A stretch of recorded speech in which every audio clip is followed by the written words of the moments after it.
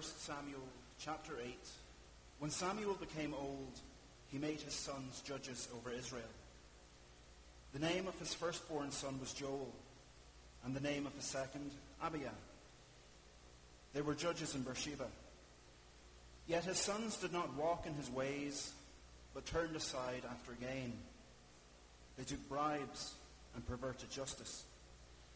Then all the elders of Israel gathered together and came to Samuel at Ramah, and said to him, "Behold, you are old, and your sons do not walk in your ways. Now appoint for us a king to judge us like all the nations." But the thing displeased Samuel when they said, "Give us a king to judge us." And Samuel prayed to the Lord. And the Lord said to Samuel, "Obey the voice of the people in all that they say to you, for they have not rejected you, but they have rejected me from being king over them. According to all the deeds that they have done, from the day I brought them up out of Egypt, even to this day, forsaking me and serving other gods, so they are also doing to you. Now then, obey their voice. Only you shall solemnly warn them and show them the ways of the king who shall reign over them." So Samuel told all the words of the Lord to the people who were asking for a king from him. He said, "These will be the ways of the king who will reign over you. He will take your sons and appoint them to his chariots and to be his horsemen and to run before his chariots. And he will appoint for himself commanders of thousands and commanders of fifties, and some to plow his ground and to reap his harvest and to make his implements of war and the equipment of his chariots. He will take your daughters to be perfumers and cooks and bakers. He will take the best of your fields and vineyards and olive orchards and give them to his servants. He will take the tenth of your grain and of your vineyards and give it to his officers and to his servants. He will take your male servants and female servants and the best of your young men and your donkeys and put them to work. He will take the tenth of your flocks, and you shall be his slaves. And in that day you will cry out because of your king, whom you have chosen for yourselves. But the Lord will not answer you in that day." But the people refused to obey the voice of Samuel. And they said, "No, but there shall be a king over us, that we may also be like all the nations, and that our king may judge us and go out before us and fight our battles." And when Samuel had heard all the words of the people, he repeated them in the ears of the Lord. And the Lord said to Samuel, "Obey their voice and make them a king." Samuel then said to the men of Israel, "Go, every man to his city." There was a man of Benjamin whose name was Kish, the son of Abiel, the son of Zeror, son of Bechorath, son of Aphiah, a Benjaminite, a man of wealth. And he had a son whose name was Saul, a handsome young man. There was not a man among the people of Israel more handsome than he. From his shoulders upward, he was taller than any of the people.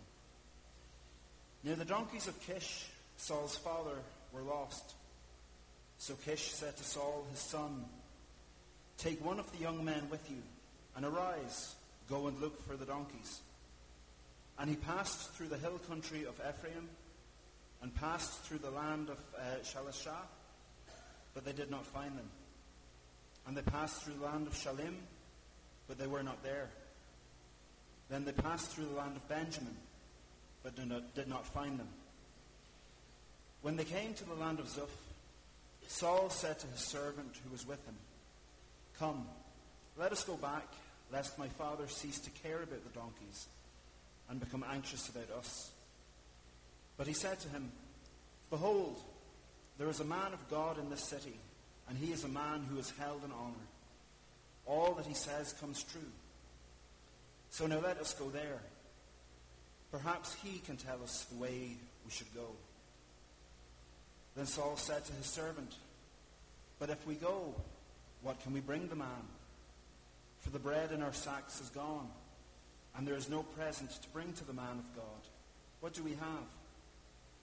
The servant answered Saul again, "Here I have with me a quarter of a shekel of silver, and I will give it to the man of God to tell us our way. Formerly in Israel, when a man went to inquire of God, he said, 'Come, let us go to the seer,' for today's prophet was formerly called a seer." And Saul said to his servant, "Well said. Come, let us go." So they went to the city where the man of God was. As they went up the hill to the city, they met young women coming out to draw water, and said to them, "Is the seer here?" They answered, "He is. Behold, he is just ahead of you. Hurry, he has come just now to the city, because the people have a sacrifice today on the high place. As soon as you enter the city, you will find him, before he goes up to the high place to eat. For the people will not eat till he comes, since he must bless the sacrifice. Afterward, those who are invited will eat. Now go up, for you will meet him immediately." So they went up to the city. As they were entering the city, they saw Samuel coming out toward them on his way up to the high place. Now the day before Saul came, the Lord had revealed to Samuel, "Tomorrow about this time, I will send to you a man from the land of Benjamin, and you shall anoint him to be prince over my people Israel. He shall save my people from the hand of the Philistines. For I have seen my people, because their cry has come to me."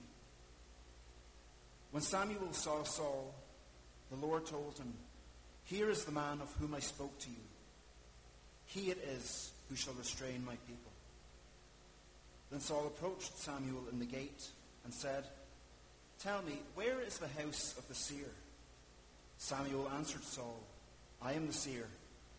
Go up before me to the high place, for today you shall eat with me, and in the morning I will let you go, and will tell you all that is on your mind. As for your donkeys that were lost 3 days ago, don't set your mind on them, for they have been found. And for whom is all that is desirable in Israel?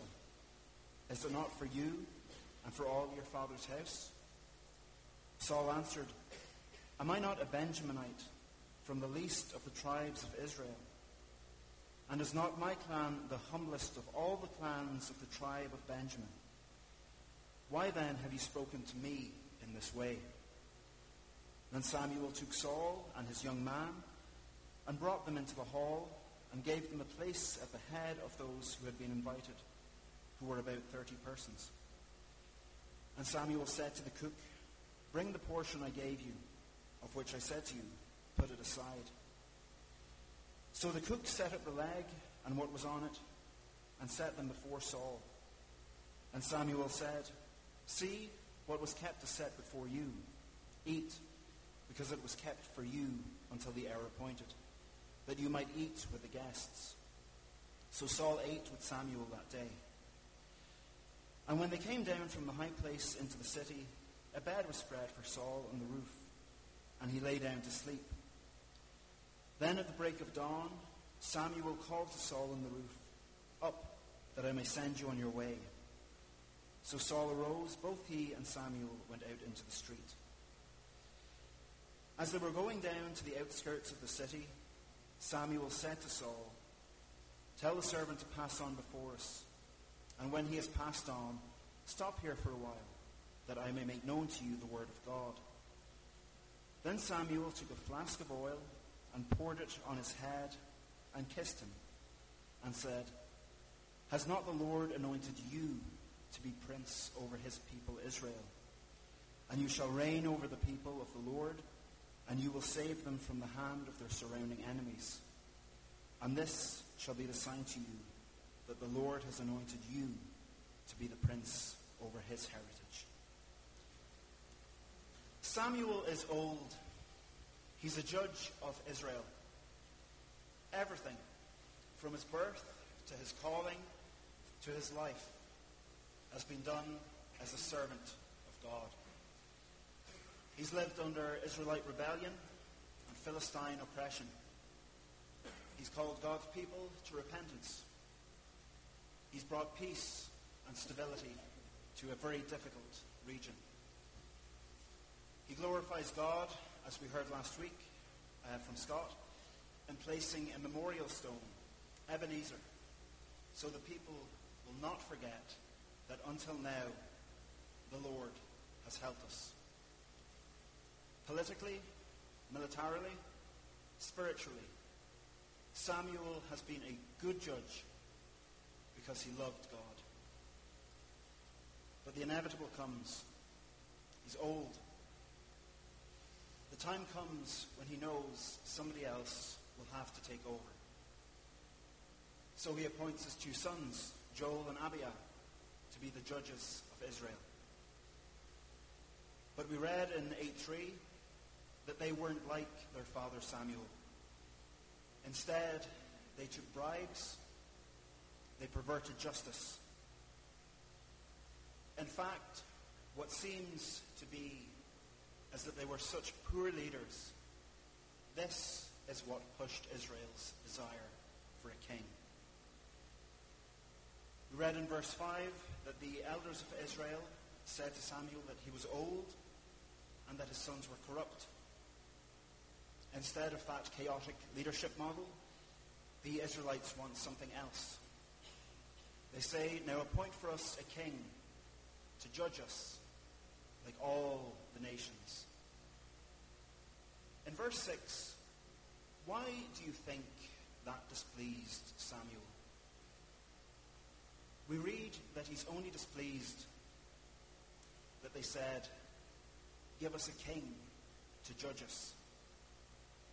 It doesn't say that they were displeased when they told him he was old, or that his sons, to quote Scott from last week, were a pair of clampets, or even that they wanted to be like all the nations. What does seem to displease Samuel is the rejection of this people. His whole life has been spent in service to God and to these people. And what has he got to show for it? Ungratefulness and two dishonest sons. Just stop and think about that for a moment. For his whole life, Samuel has been set apart. He was an answer to his mother's prayers, and he was a good and faithful servant. He loved God's people. He loved God. And he brought reformation and returned God's people to God's ways. Yet ultimately, Samuel was rejected by God's people. Give us a king to judge us. The presupposition here being that being led by a king instead of a judge would be so much better. It's tragic if you stop to think. The people already had a king, the Lord. And this king was able to overrule any nonsense that the judges came away with. Look at what happened to Eli's sons earlier in the book. What would our reaction be to being rejected like that? Not just after a few months, not just after a few years, but literally spending his entire life with these folks. Devastation, sadness, anger. Yeah, certainly. But look at Samuel's response in the last few words of verse 6. And Samuel prayed to the Lord. Samuel comes before the Lord and prays. And listen to the Lord's response. Obey the voice of the people in all that they say to you. The Lord says, let them be. The Lord turns these rebellious people over to themselves. It's like when a mother or father says, do what you want, make your own choices, and you live with the consequences.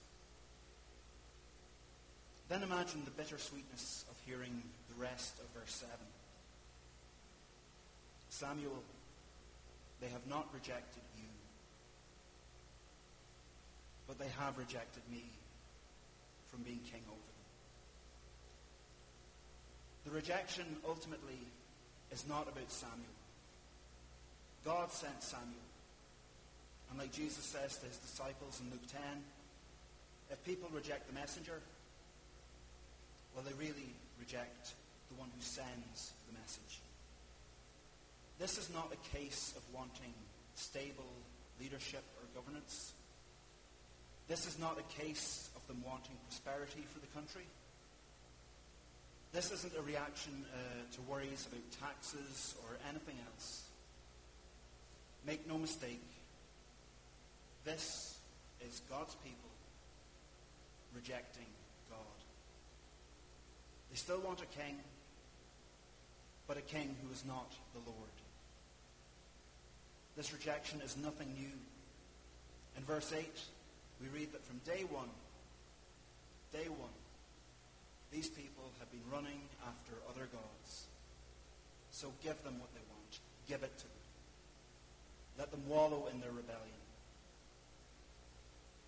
But even in his grace, God gives Samuel, a prophet, a warning for them. In verses 11 to 18, we read about the kind of king who is going to rule over them. This king, he'll take your sons to build his own army. He'll take your ground to harvest and to arm his own army. He'll take your daughters to make perfume and cook food.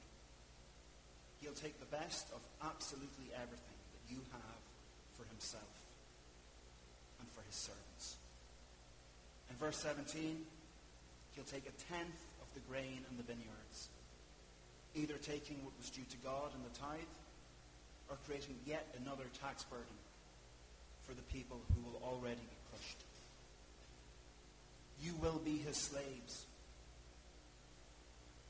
And one day, you will turn to seek the Lord for help, just like you did in Egypt. You will cry out, exactly like happened in the days of Judges. But unlike the cycles in Judges, when the Lord responded, here we read, if you take this king, the Lord will not answer you. This will be your so-called monarchy, your so-called king. You think the judges were bad? Just wait until you see the kings. Then in verse 19, the people's response. No, but there shall be a king over us, that we may also be like all the nations, and that our king may judge us and go out before us and fight our battles. Whatever idealistic king they had concocted in their imaginations would not be the one that they would get. God's people outright refused to listen to God's voice speaking through Samuel the prophet.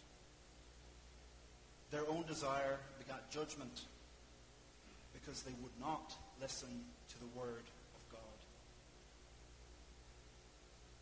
If you go off and read chapter 9 on its own, you'd actually think things were going pretty well. In verse 1, we find that this guy, Saul, comes from good stock. He's rich. He's got a sound genealogy. He's a Hebrew of the Hebrews. Saul himself, we read in verse 2, was the most handsome man in Israel. Then, in a gloriously awkward translation, we read, from his shoulders upwards, he was taller than any of the people. That doesn't mean he had a long neck. That simply means he was tall, head and shoulders above most other folk. Think Dave McConkey tall, and Scott Woodburn handsome, and John Brogan sarcastic. Edit that out, please. Saul is looking out for his father's donkeys. They travel far and wide. No sign. In verse 5, Saul suggests it's probably better to go back because Saul's father's probably worrying more about them than about the donkeys. Then in verses 6 to 13, we actually find that Samuel This prophet, this guy who God's people have rejected, is famous. They think if they can ask Samuel, they'll find their donkeys. Just look at the irony. Samuel, who has been rejected and whose words have fallen on deaf ears, is identified in verse 6 as a man of God who is held in honor, and all that he says comes true, including the stuff about the king. But he's still rejected and ignored. Anyway, after doing a bit of searching, they find some money to pay Samuel with, apparently oblivious to the teaching that no true prophet would accept payment. We find in verses 11 to 14 that Saul will meet Samuel as soon as he enters the city. Even in the middle of the rejection and the religious rebellion, Samuel does not quit. Samuel keeps on offering sacrifice. And we read in verse 15 that none of this was a random occurrence. This was God answering his people.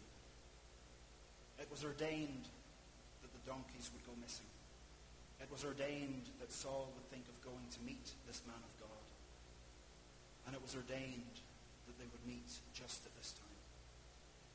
In verse 16, Saul's initial calling by God is as a prince, not as a king, and one who would save Israel from the Philistines. Because despite everything that has gone on, the Lord is still their king. For we read at the end of verse 16, "For the Lord has seen his people, and their cry has come to him."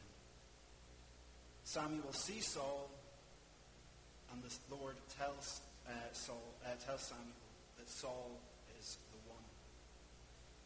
Saul doesn't recognize Samuel. He asks where the seer, the old word for prophet, is. But then there's the revelation from this prophet. "I am he. Today you will eat with me and you will sleep here tonight, and I'll tell you everything that's going on through your head." And as evidence, Samuel tells Saul, "Don't worry about those donkeys. They're safe and sound." He also tells Saul that he's the most desirable one in Israel, a confirmation that Saul is the king who the people want. Saul seems pretty unsure, very humble nearly. "I am from the tribe of Benjamin, the humblest of all tribes. Why are you speaking to me in this way?" Samuel doesn't answer, but instead gives him the place of honor at a pre-coronation banquet, where Saul is given the seat of honor and the choice cut of meat. Saul is the one that Israel has been waiting for. It's a lot for a guy who was sent out to find a few donkeys, isn't it? And in verse 25 we read that Saul sleeps on the roof. But early in the morning they arise, get ready to go home, except in verse 27, the servant is told to go ahead that Samuel can speak privately to Saul about the word of the Lord. And in the opening verse of chapter 10, we find that Saul becomes the anointed one, the prince of Israel. But notice the words of grace and how the Lord speaks. They are still his people. Yes, Saul shall reign, but they're not going to be Saul's people. The covenant that the Lord has made is forever. The Lord has anointed Saul to be prince over the Lord's heritage, the heritage of the Lord. They shall always be the Lord's people. And of course, I think most of us know that everything was pear-shaped. If you read on, you'll find that Saul foolishly offers sacrifice in place of the priest in chapter 13. He wasn't supposed to. You'll find in chapter 15, he did not destroy the enemies as he was supposed to. And you'll find if you read to the end of chapter 15, that Israel did indeed have a king that was exactly like the nations. Not a king who would lead them into war, Instead, a king who cared absolutely nothing for the word of God. Listen to Samuel's sad words to Saul in chapter 15. For rebellion is as the king of divination, and presumption is as iniquity and idolatry. Because you, Saul, have rejected the word of the Lord, he has also rejected you from being king. It's ironic. The people of Israel rejected God and refused to listen to his word. So the king that they wanted and asked Samuel to choose, Saul, he refuses to listen to the word of the Lord and is rejected himself. All the while, Samuel, this guy who was supposed to be too old, is still keeping on, still speaking God's words. They didn't listen to Samuel because they didn't listen to God. That is why Israel and Saul rejected God. Israel rebelled against the Lord by insisting on another king. Saul rebelled against the Lord by thinking that he could manipulate God. Why? In 15:24, we have Saul's confession. I have sinned, for I have transgressed the commandment of the Lord and your words, because I feared the people and obeyed their voice. I feared the people and obeyed their voice. That's the crux of rebellion. Listening to the words of people instead of listening to the word of God. Over the next week, try reading 1 Samuel 8 to 15. 7 chapters, maybe one every morning. And just note the effects of not listening to God's words. Ask yourself when you're reading, well, if the Israelites listened to the word of God, would things have ended up differently? If Saul had listened to the word of God, would things have ended differently? Instead of trying so hard to resemble the world, they could have resembled the word. It doesn't feel a whole lot different in 2019, I don't think.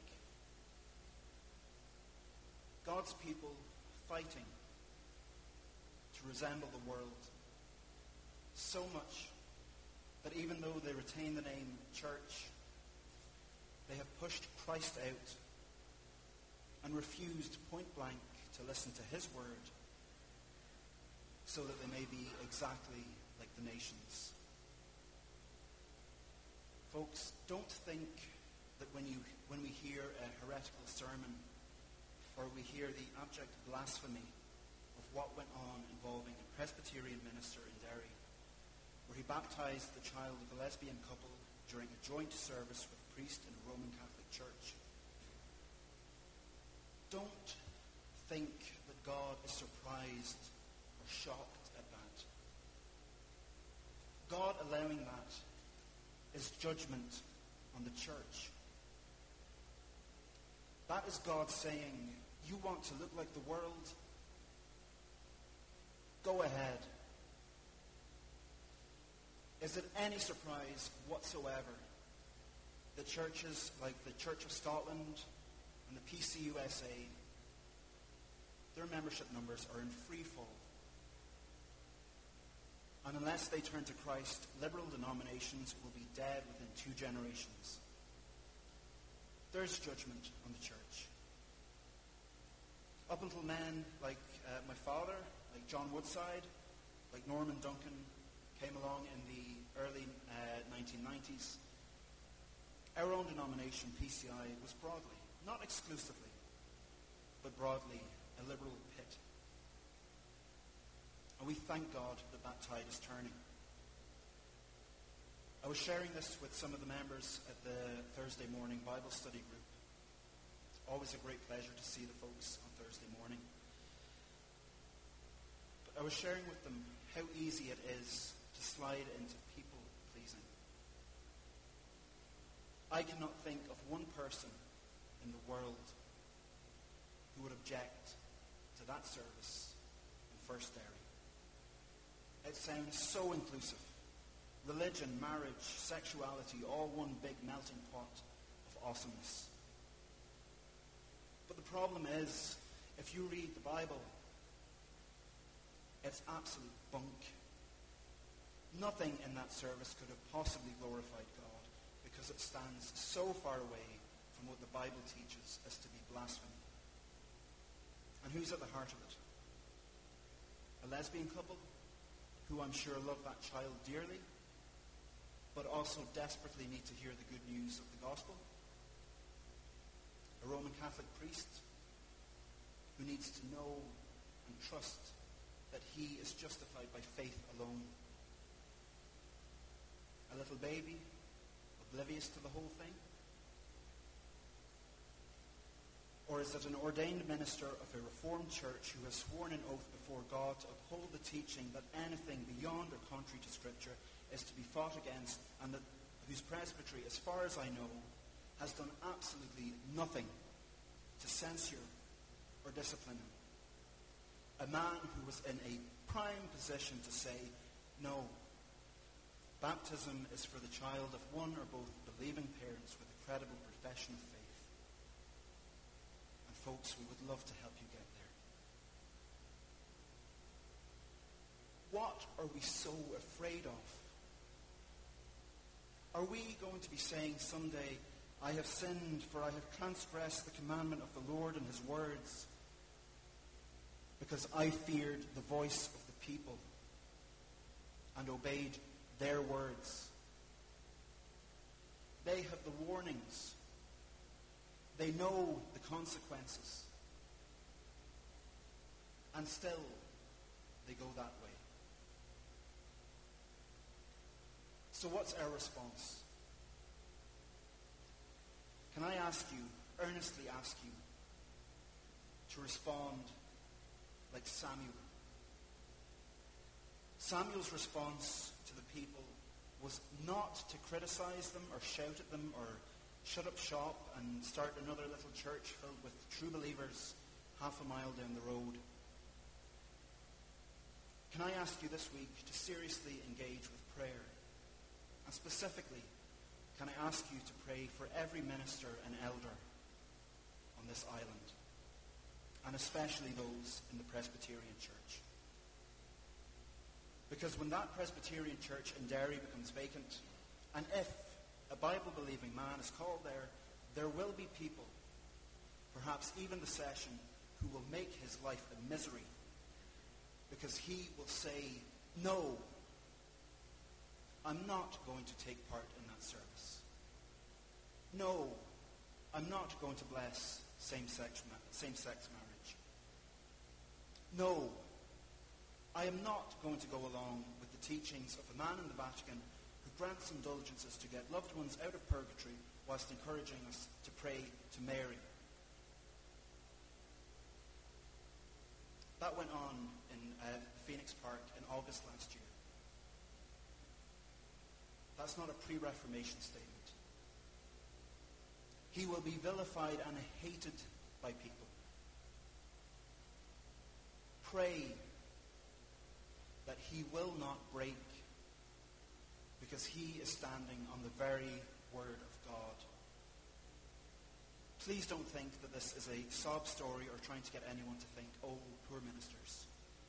Every job has stress. Every Christian has stress.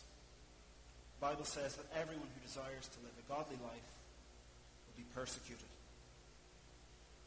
But this is a cry from the heart, that as Christians we are called to pray for our leaders. Leaders, we will have to give an account of what we have taught and how we have led. It is our duty to pray. God does hear our prayers. God has not abandoned us. We are his people. So pray. Pray for that guy who will face a baptism of fire in Derry and whatever other synagogue of Satan that has, for the first time in decades, had an evangelical voice in a pulpit crying out that there is no other way than through faith alone in Christ alone, and that there are moral rights and wrongs, no matter how crass that sounds to the world. Pray that they will listen to the word of God, because they know that there is salvation in none other than Jesus Christ, the Word of God, the beginning and the end, the Alpha and the Omega, the King